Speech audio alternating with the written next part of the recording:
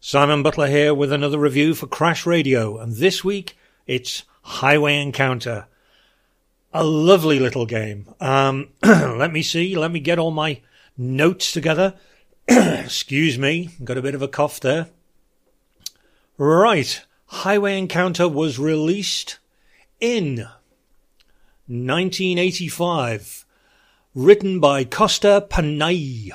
I hope I pronounced that correct. And my first introduction to this game was the high-res mode on the Amstrad. But I later played it on the Speccy, and it's one of my favorite games because I think, especially on the Spectrum, it sounds like a really dumbass thing to say, but it doesn't look like a computer game per se.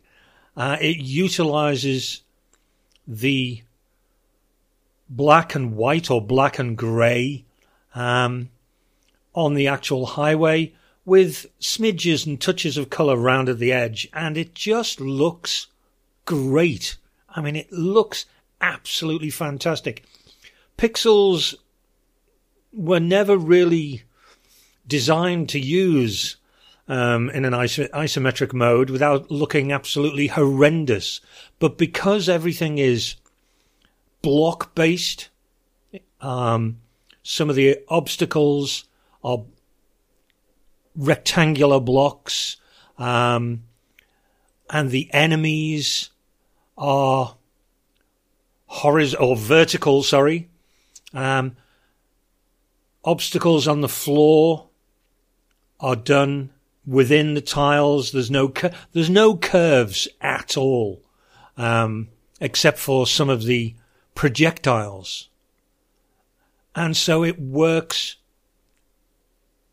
to a T. It works superbly well.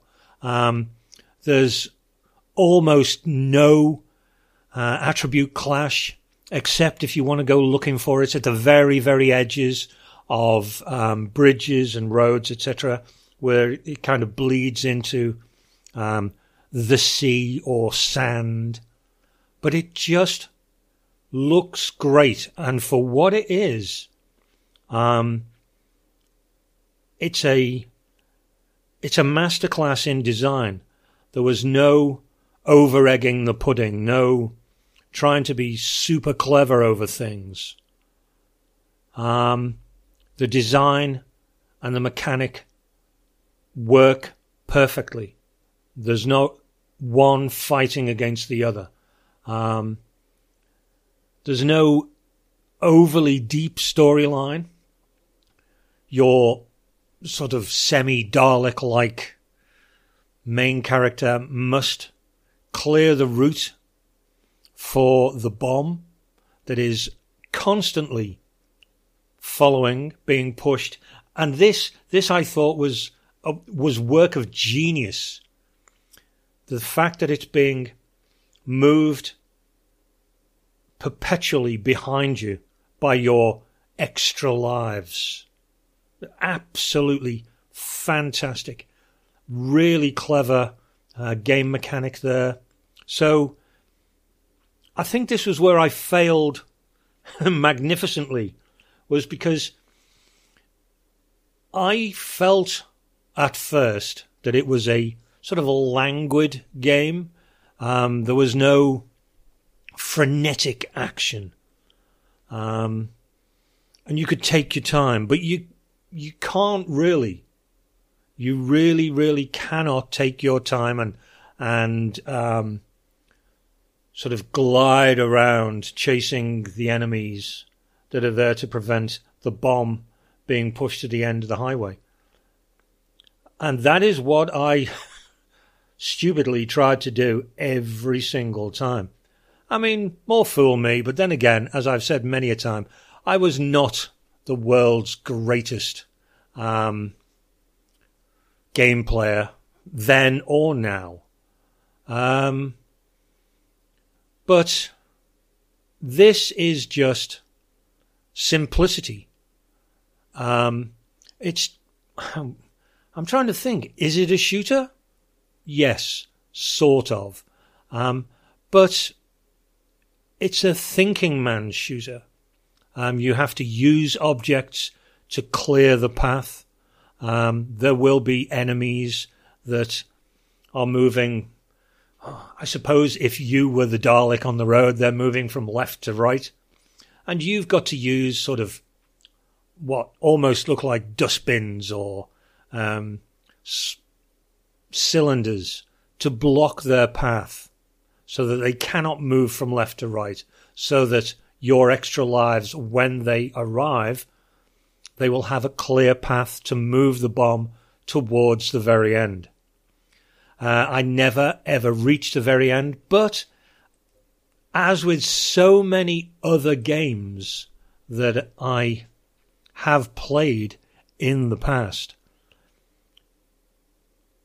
for me, there are times when it's the journey. It doesn't really matter whether I actually complete the game. Did I have fun while it was being played? Yes, I did.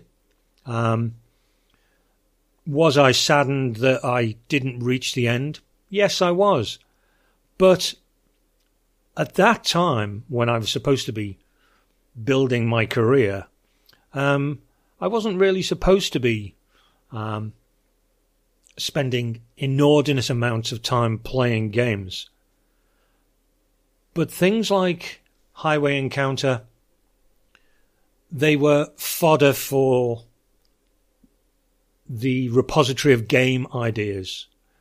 And there aren't many games like Highway Encounter. I mean, okay, you've got your Zaxxons, which are isometric shooters. But that's a shooter. This is, as I've said, is a thinking man's shooter. You